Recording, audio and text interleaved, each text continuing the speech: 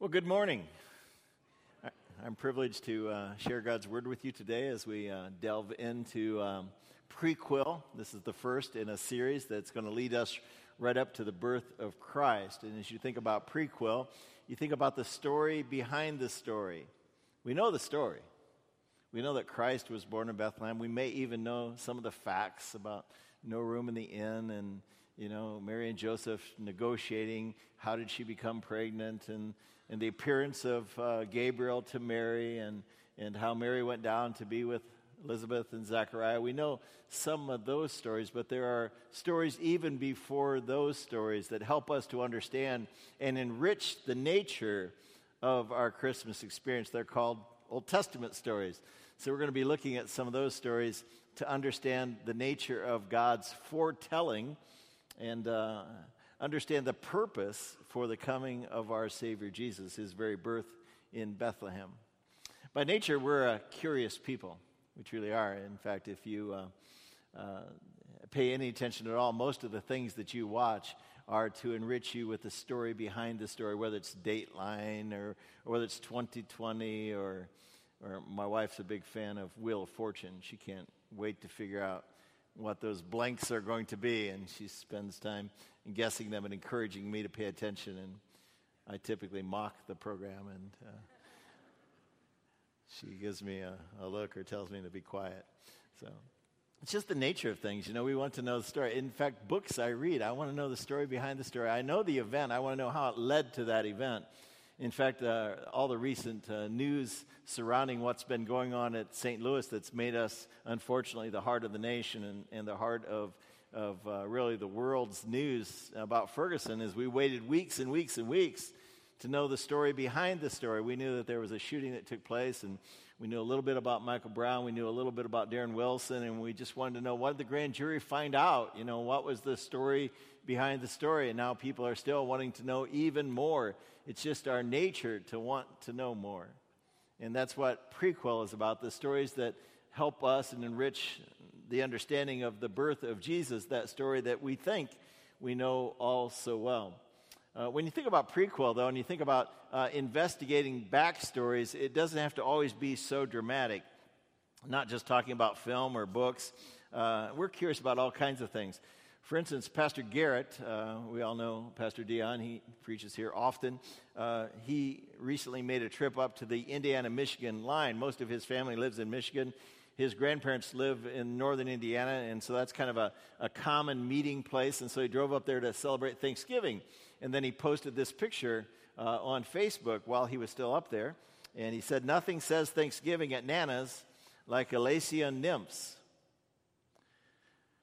Now, I'm a Hoosier. I was born in Indiana, and we're not the most sophisticated people in the world. I have never heard of Elysian nymphs. And Carol, likewise, is a Southern girl. She hails from South Texas, where the drink of the day is Lone Star, Pearl, tequila. So we had to Google this thing and find out what is this, because he posted this picture of a punch bowl. It's a beautiful bowl, but what is Elysian nymphs? And here's what it says. It turns out it's a drink made with champagne and cognac, or Grand Marnier, poured over ice and thinly sliced oranges.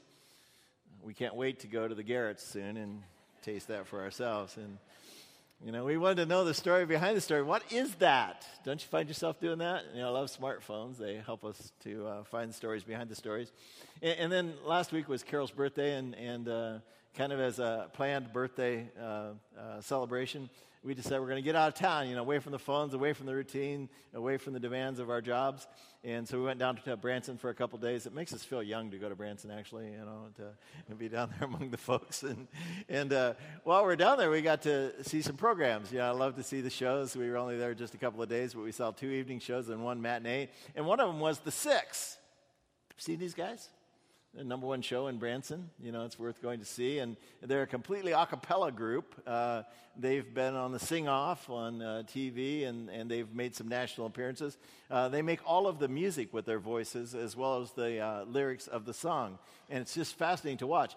But there are other groups that do that. What makes these guys so special is that they are a family of 6 brothers. And throughout the course of the program, you got to know more about their family. In fact, they were born to a young couple, musically inclined, who were told they could never have children, and they went out to prove those doctors wrong. In fact, they'd only have 6 brothers. We came to find out they have 10 boys born to this one mom and dad. 10 boys. One of the guys in the program said, obviously, they really, really wanted a girl, you know. Never happened for them. And then at the end of the program, they brought their dad out. Their mom died a few years ago from cancer, unfortunately. They wrote a beautiful song about her, too. Again, you know, just enriching us with an understanding of their life and what feeds into their passions. Their dad came out, sat at the grand piano like he did when they were little kids, and led the last song. And then they brought their kids up, their dad's grandkids, 13 of them. There were more than that, but 13 were able to be at the show that night. And they came up and sang Christmas carols. It was just, it enriched us, you know, to know the story behind the story. And then my choice, you know, when we go to Branson is to see the Legends. You know, it's kind of a cool thing. I've been to the Legends in Vegas, and I've been to the Legends a couple of times, maybe 3 times now in Branson. And these are imitators of famous singers who are not just well-known, but are legends in their own time. In fact, at this Legends show, they had an Elvis there who was better than the original Elvis. He was. He was fit, and he could absolutely sing, engage the people, and brought the band up, sat in a circle, sang requests, just incredible. I could have listened to him all night. But as we walked in, too, they take your picture with some of the legends, and I stood next to, put my arm around,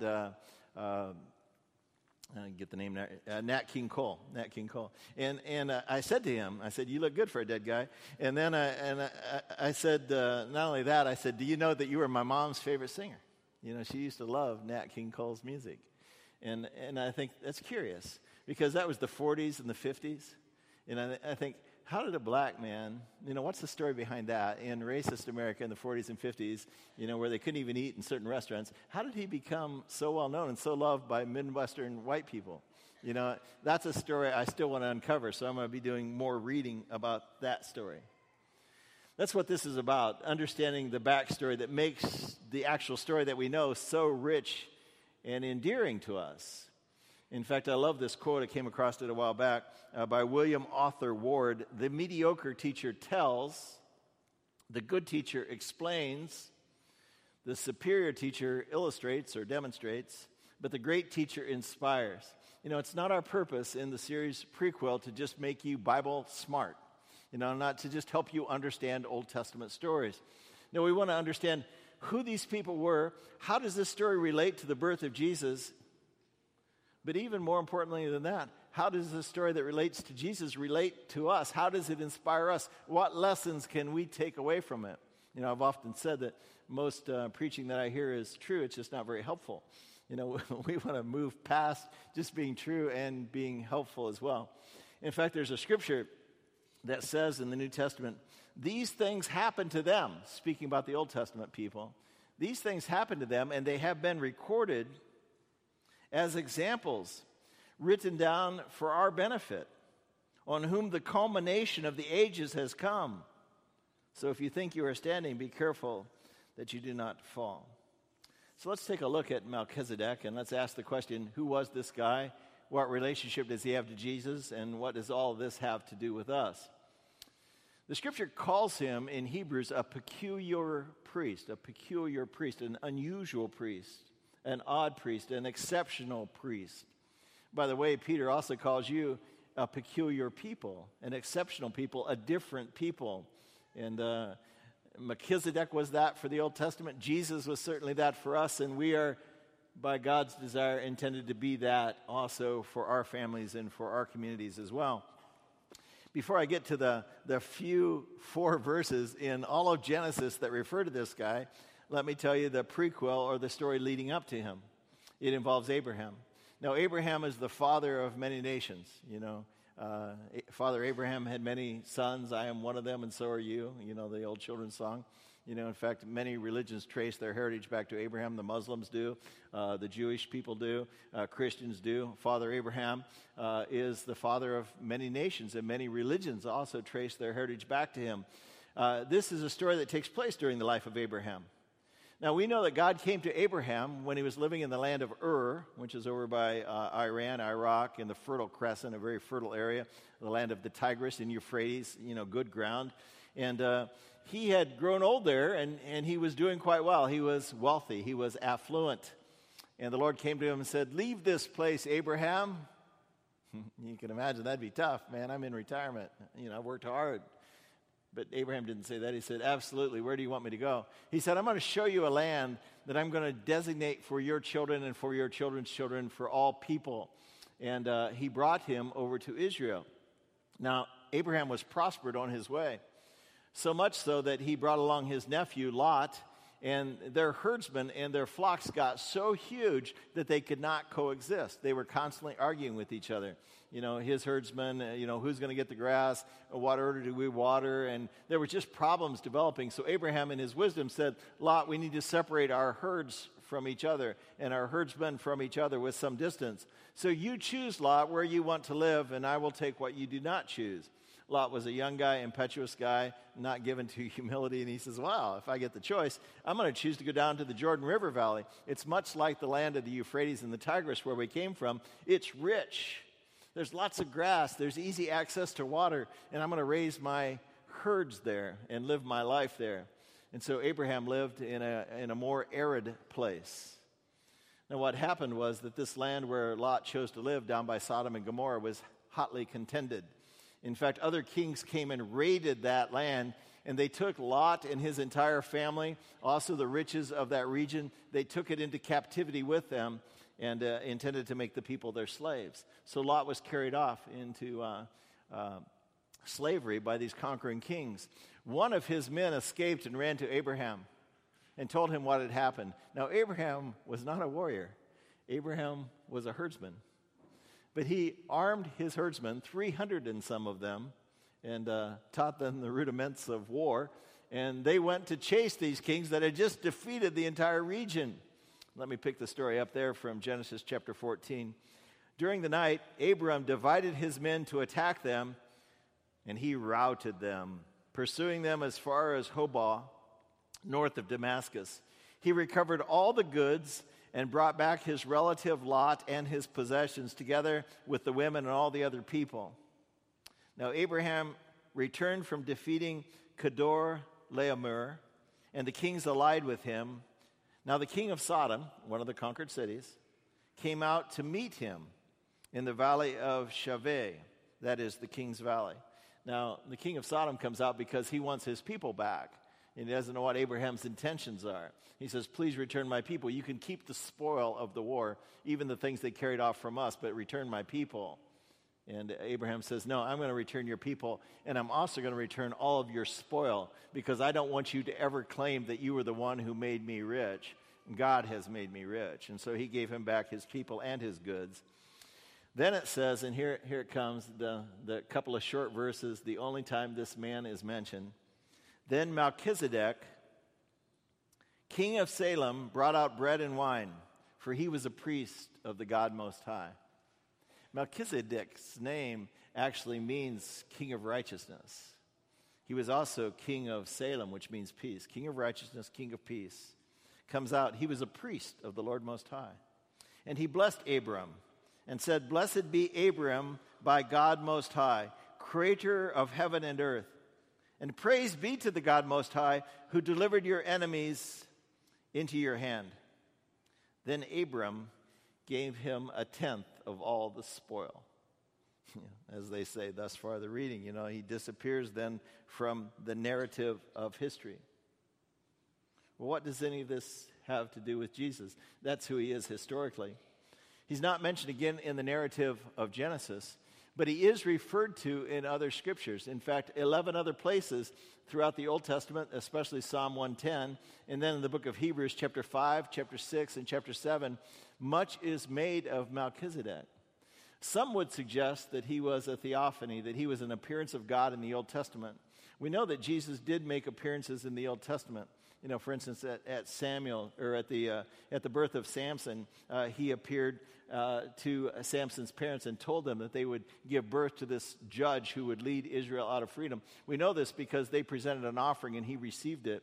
We know that he appeared to Abraham one time too, because there was an angel and two other angels with him, and it distinguishes him as an appearance of Christ pre the birth in Bethlehem. Maybe Melchizedek was a pre-appearance of Christ in the Old Testament. We don't know. It doesn't really matter. We know that in Hebrews, he's referred to as a peculiar priest, an unusual priest.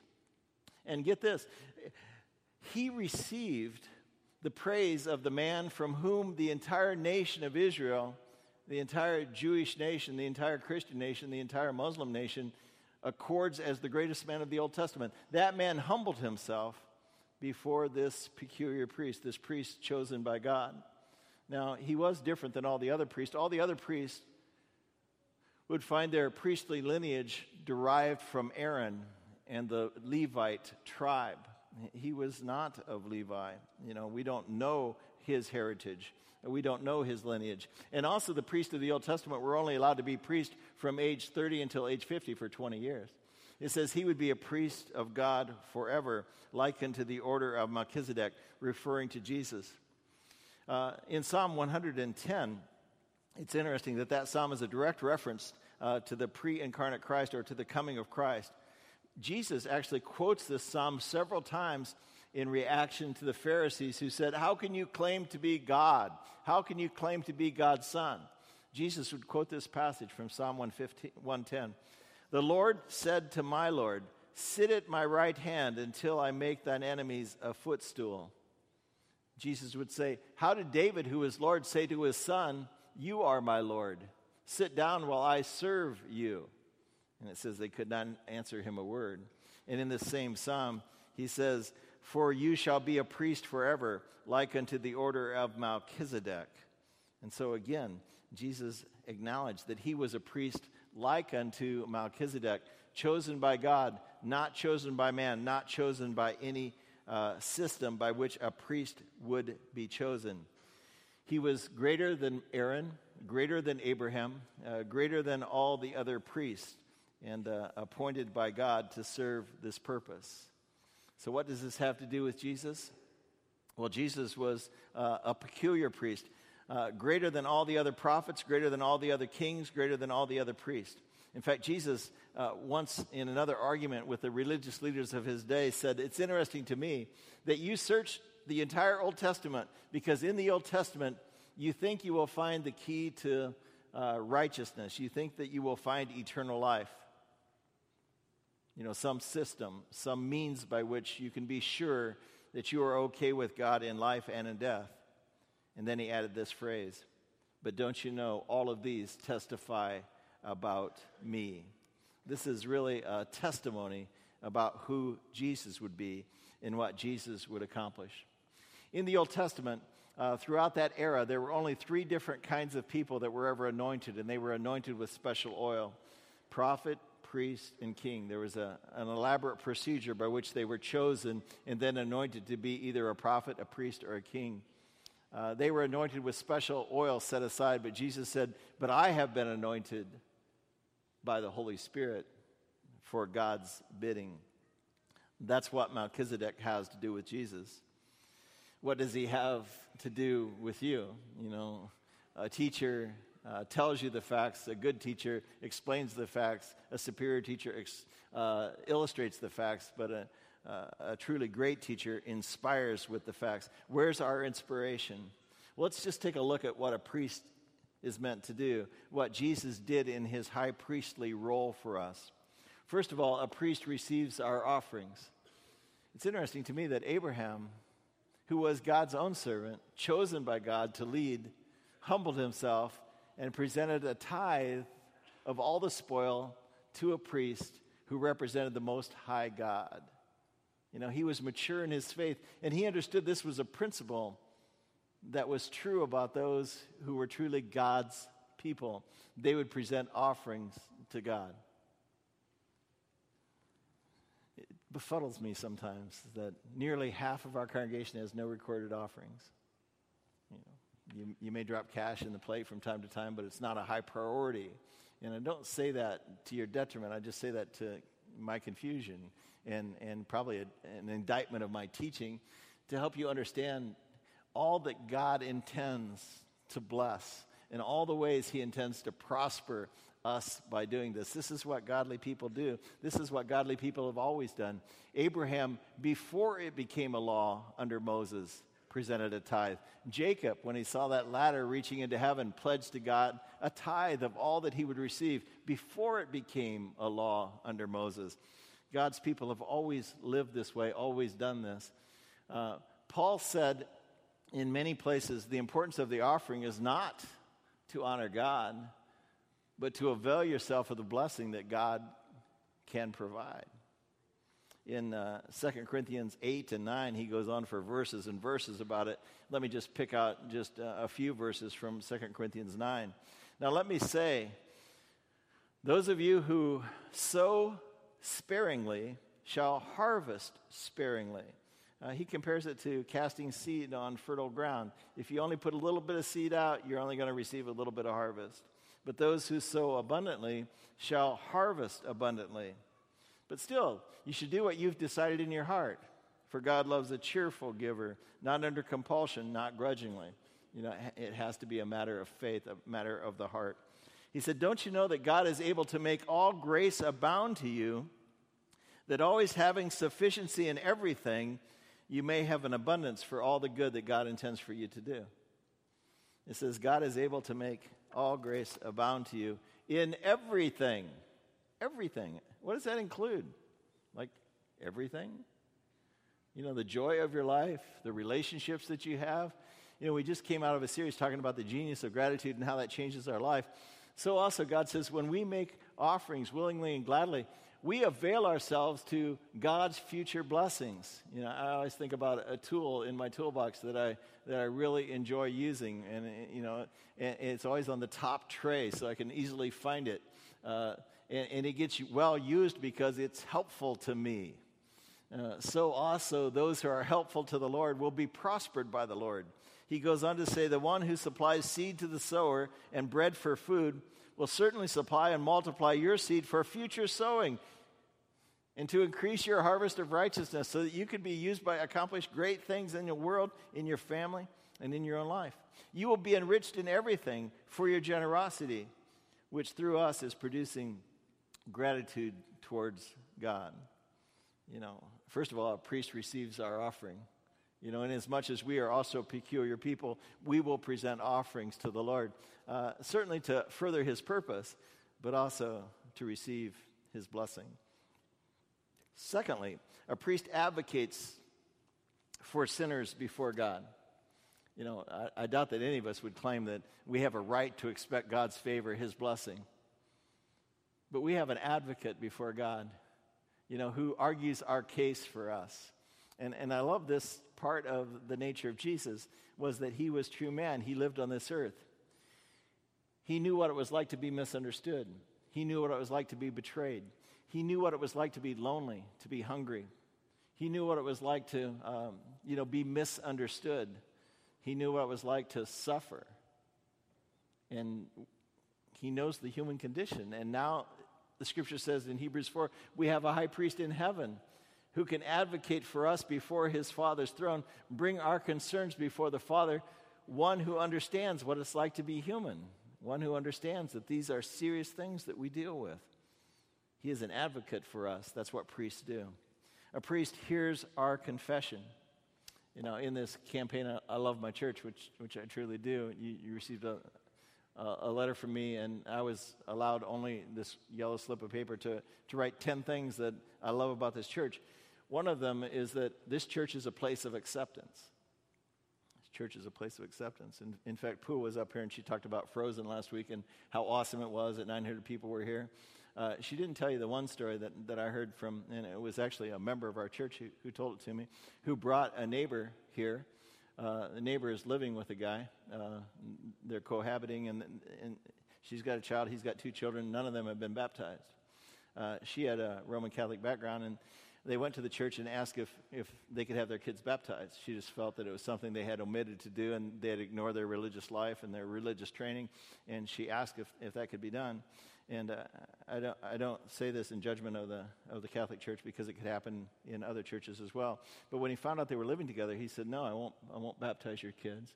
You guys need to get your life in order." And she asked her neighbor after having been here, she said, "Your church is a little different. Do you think your pastors would baptize our kids?" She says, "I know they would baptize your kids. We're arranging right now to baptize those kids." You don't have to be perfect before you come here. Your lives are not perfect. My life is not perfect, and you are accepted here. The Lord loves you here. There was a fellow a while back in the church who was upset that we don't preach enough hell and damnation. We don't preach enough, condemning people for their sin in this place.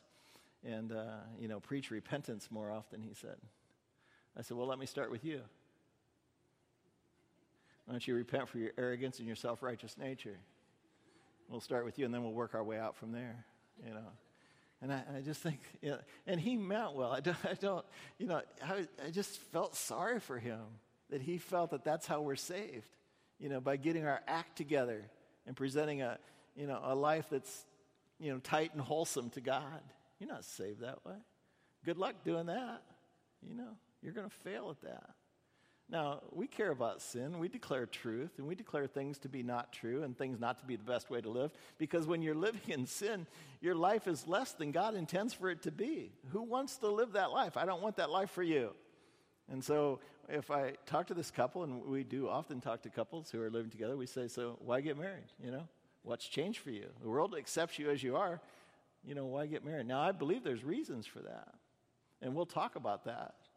But not because it makes you better before God. You are made perfect before God because of the forgiveness you have in Christ Jesus. We avoid sin just like I want a child to avoid bad behavior, because it leads to trouble for my child. That's why God cares about sin and its effect in your life. Amen? So this is a place of acceptance, and I love that about this place. It's like the woman who was thrown down at the feet of Jesus, and they said, "We found this woman in the very practice of adultery. Condemn her." And Jesus began to write on the sand. I don't know what he wrote, but I suspect he wrote the sins of those who were trying to condemn her, because they all just kind of got embarrassed and walked away. And he said, "None is left to condemn you, and neither do I. Go and sin no more." Your sinful life is not going to benefit you in the long run. It's going to collapse on you. It's going to destroy you. It's going to hurt you. He cared about that, but he didn't care about condemning her. Nothing would be achieved through that. This is a place of acceptance, and it's also a place of absolution. A priest absolves. So, after you've confessed your sin and after you acknowledge that this isn't the way God wants me to live, then you should know, just as we do almost every service here, we announce that you are forgiven by Christ, or we sing a song about, being made perfect in the blood of Christ Jesus, because that's how it happens. We don't prescribe penance for you to do. We don't say, "Well, this is the nature of your sin. Here's the nature of the good you must do to balance the scale." It's not about balancing the scale. Jesus said, "You must be perfect as my Father in heaven is perfect." The only way that you will receive perfection, the only way that I receive perfection, is by absolution, complete forgiveness. For this Jesus died, for this he rose again, so that we might receive his perfection and he might take upon himself our sin. Amen? That is the gospel. That is the point. That's why he is a peculiar or a special priest. We present offerings to him for his good and for our benefit. He advocates, takes our concerns before the Father, and we know that he explains them in ways that will benefit us. He hears our confession. He absolves us of our sin. We're approaching Christmas. And as you think about Christmas, I think how precious it is to be home at Christmas, right? We just sang a song earlier in the service, "How Great Thou Art." When I shall come with shouts of acclamation and take you home, what joy shall fill my life. When Christ shall come with shouts of acclamation and take us home. We want to be home for Christmas. We're away from home as long as we live in this world. Bing Crosby sang a song in 1943. In fact, it became the favorite of all the GIs during World War II. Millions of them were overseas in the Pacific and in Europe. And it became their favorite, became the favorite of the families at home. And this is how the lyrics go. I'll be home for Christmas. You can count on me. Please have snow and mistletoe and presents under the tree. Christmas Eve will find me where the love light gleams. I'll be home for Christmas. If only in my dreams, I'll be home with the Lord. I'll be at peace with God. Virtually now, but someday in reality, because of what this priest that has been sent by God, the Son of God, to intercede for me. I'll be home for Christmas. Now with him virtually, and then in reality because of what he has accomplished for me and for you. Let me pray. Gracious Lord, we ask your favor and your blessing upon our lives. They are imperfect lives, and yet you have come that you might be an intercessor, that you might be our confessor, that you might be our absolver, that you might be the means by which we have the Prince of Peace and the Lord of Righteousness as our friend, as our Savior, as our assurance in the face of our imperfection. Lord, help us humbly to receive your forgiveness, your grace, and to be a mirror and a proclaimer of that grace and that peace and that love in our world, in our relationships. Grant it for Jesus' sake. Amen.